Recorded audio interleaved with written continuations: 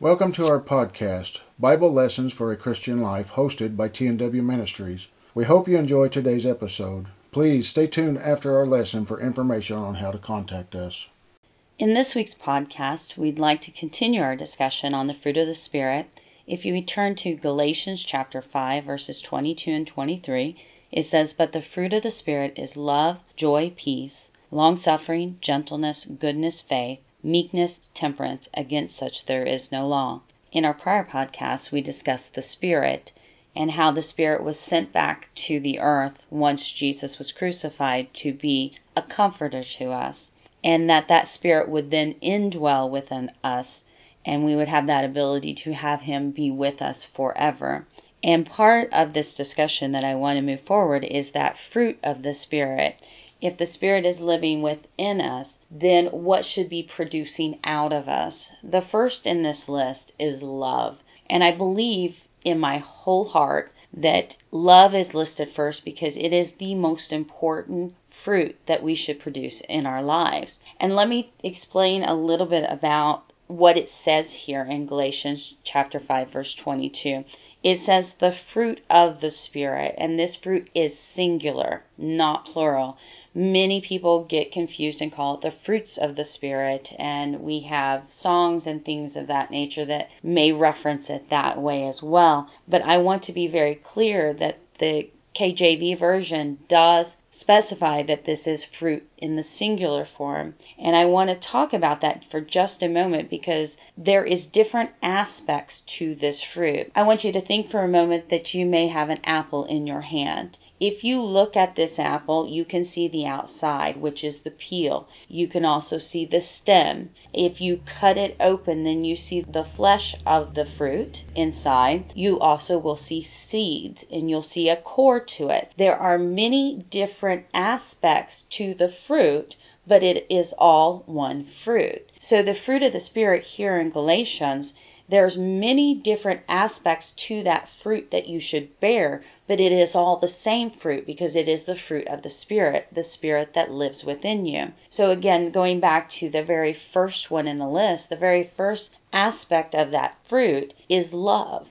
And as I said, I believe that is the most important one that we need to focus on because love is the foundation for the Spirit. I want to start our discussion in this podcast about what is love and establishing what initially the biblical description of love is and lay the foundation for that in this podcast. First of all, in 1 John chapter 4, starting at verse 7, we read, "Beloved, let us love one another, for love is of God. And everyone that loveth is born of God, and knoweth God." In this scripture, he tells us that love is of God. And if we go on with verse 8, it says, "He that loveth not knoweth not God, for God is love." So I want to lay out for you that the first foundation of love is that love is God, because God is love. And it goes on to say, "In this was manifested the love of God towards us, because that God sent His only begotten Son into the world, that we might live through Him. Herein is love, not that we loved God, but that He loved us, and sent His Son to be the propitiation for our sins." And this is referencing back to what we know as John 3:16.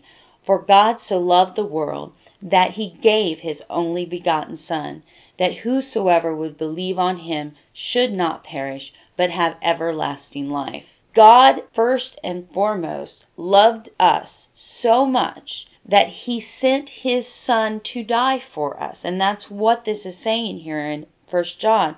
It wasn't that we loved Him, because let me tell you, when you are in sin, you have no love for God. When God doesn't live in you, then you have no love in turn for Him. We were in sin. We were sinners. We could have cared less whether we followed God or not. We only wanted to please ourselves.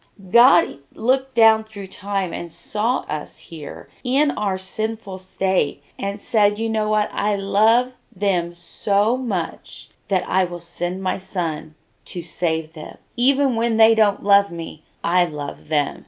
And it goes on to say, verse 11, "Beloved, if God so loved us, we ought also to love one another. And here is one of the key takeaways from this chapter is, if God loved us enough when we were unlovable, and you think back, take just a moment and really think about a time in your life when you were unlovable. I can think of a time when I was deep in the throes of alcohol and alcoholism, that all I ever wanted was to have that next drink and get that next buzz and feel that next euphoric feeling. I would turn my back on everything good in my life for a drink of alcohol. That was a time in which I was unlovable. And here it says that God loved me even in that state. And if He loved me when I was unlovable, well, then I should be able to turn around and love those that are also in that state. It goes on to say in verse 13, hereby know we that we dwell in Him, and He in us, because He hath given us of His Spirit. And that's where we're talking about today. That love that comes out of us when we follow Christ is the Spirit of Him that dwells in us. That Spirit loves every man. Now let me just stipulate here, we are being commanded to love each other. But that does not mean we have to love or condone what others do. We need to love the person, but we don't have to love the sin that they may be living in. And it goes on to verse 14 and it says, and we have seen and do testify that the Father sent the Son to be the Savior of the world. Whosoever shall confess that Jesus is the Son of God dwelleth in Him, and He in God. And we have known and believed the love that God hath to us. God is love. Again, He is saying it here. And he that dwelleth in love dwelleth in God, and God in him. If we live our life in love, then we dwell in God, and God dwells in us. Verse 17, it says, herein is our love made perfect, that we may have boldness in the day of judgment. Because as He is, so are we in the world. There is no fear in love, but perfect love casteth out fear, because fear hath torment. He that feareth is not made perfect in love. And verse 19 says, we love Him because He first loved us. And that is so very true. He loved us when we are unlovable. And I want to tell you today, if you feel you are unlovable, God still loves you. And that is the foundation for the fruit of the Spirit. God is love. And He loved us when we couldn't even love ourselves sometimes. The next foundation related to love that I would like to establish is love is commanded. And this last set of scriptures that we just read in 1 John was starting to allude to that we should love our brother if God loved us. And I wanted to go to Mark chapter 12 and starting at verse 28, and it says, and one of the scribes came, and having heard them reasoning together, and perceiving that he had answered them well, asked, which is the first commandment of all? And Jesus answered him, the first of all the commandments is, hear, O Israel, the Lord our God is one Lord. And thou shalt love the Lord thy God with all thy heart, and with all thy soul, and with all thy mind, and with all thy strength. This is the first commandment. And the second is like, namely this, thou shalt love thy neighbor as thyself. There is none other commandment greater than these. And Jesus says here, there's two commandments, and I want to take you back. I know most everybody is familiar with the 10 commandments. Thou shalt not do this, thou shalt not do that.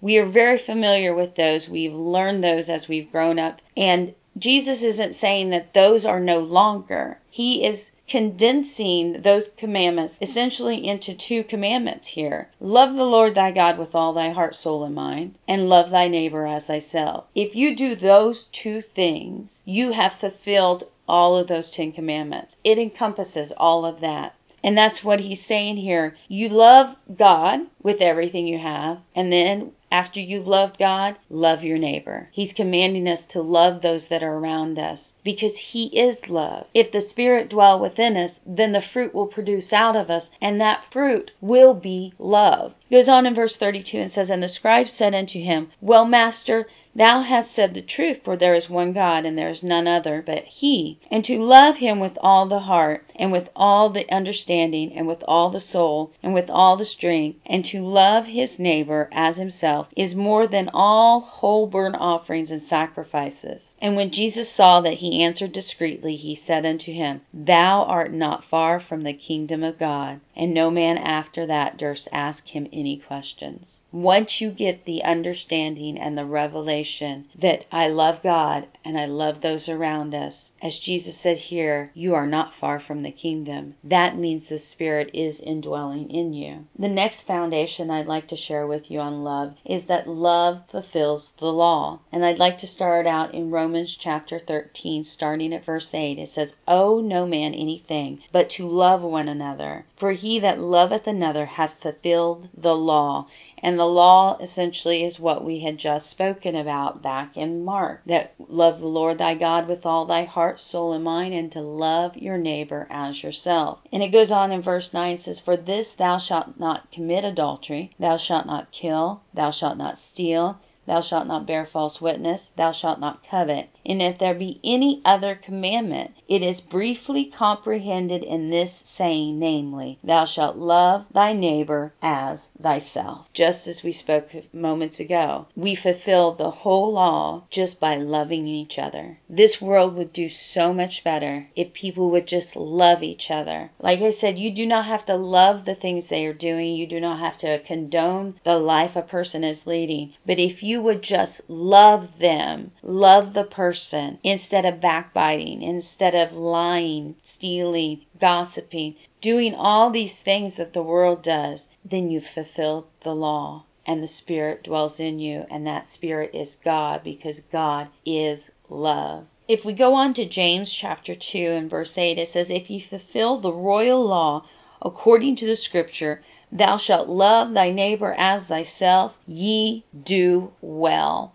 How much more plainly could it be put that if you love your neighbor, you do good? That's a pretty simple explanation of how we should act. If we go on to 1 Peter chapter 1, starting at verse 22, it says, Seeing ye have purified your souls in obeying the truth through the Spirit unto unfeigned love of the brethren, see that ye love one another with a pure heart fervently.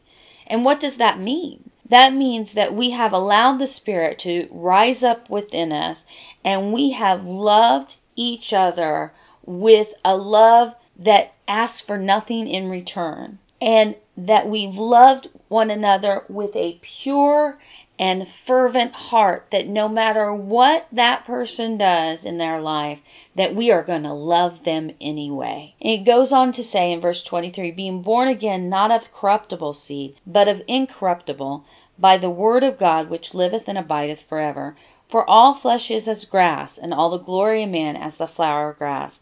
The grass withereth, and the flower thereof falleth away. But the word of the Lord endureth forever. And this is the word which by the gospel is preached unto you. And the word is God, and God is love. And if we allow that Spirit to rise up within us, we will love man and never ask for anything in return, just as God loved us without ever asking for anything in return of us. And the last foundation of love that I wanted to share with you is in John chapter 13, starting at verse 34, where Jesus says, A new commandment I give unto you, that ye love one another as I have loved you, that ye also love one another.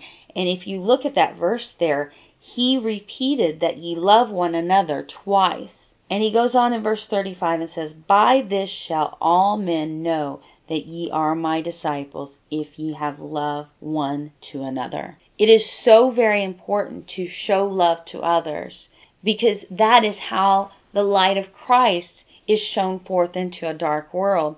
And the only way people are going to know that you are a follower of God, or you are a disciple, as it says here in this scripture, is that you show the fruit of the Spirit out of your life. And as I believe the most important fruit that we should be producing is love, I've just shown you many scriptures throughout the New Testament that shows that we should have love one for another. That is so very important, because that love one to another will show others that we also love God and that God loves us and dwells within us. As I close out this podcast today, I wanted to leave you with the greatest example I could imagine of love, and that is Jesus Christ himself. And if we go over to John chapter 15 and start at verse 12, Jesus says, "This is my commandment, that ye love one another as I have loved you. Greater love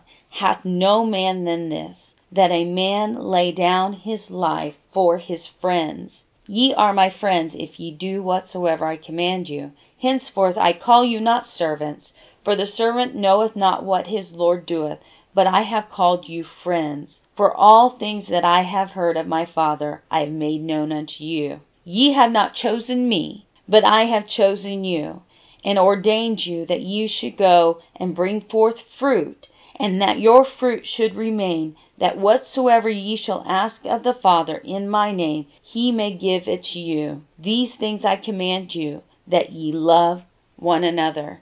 And what a better promise than this, that Jesus Christ here is explaining to his disciples, which we now know took place later on.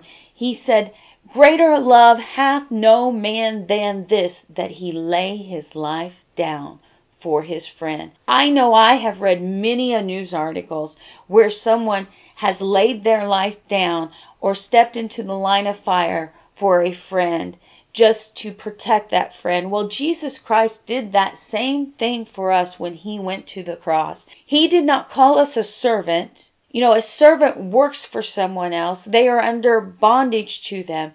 He did not call us a servant. He calls us friend. And he told us that no greater love, absolutely no greater love does anyone have than they would lay their life down. And you know what? Jesus Christ, he willingly went to the cross for you because he loved you that much. He spread his arms out on that cross. He had nails driven into his hands and his feet, a crown of thorns pushed on his head, and he hung there because he loved you. Well, if he loved you that much and was willing to go through all that suffering for you, how difficult can it be to love your fellow man? Thank you for joining us today. For more information on this or other podcasts, or to access our written Bible study notes, please visit our website at www.tnwministries.com. You may also contact us via email at tnwministries@gmail.com. Until next time, God bless.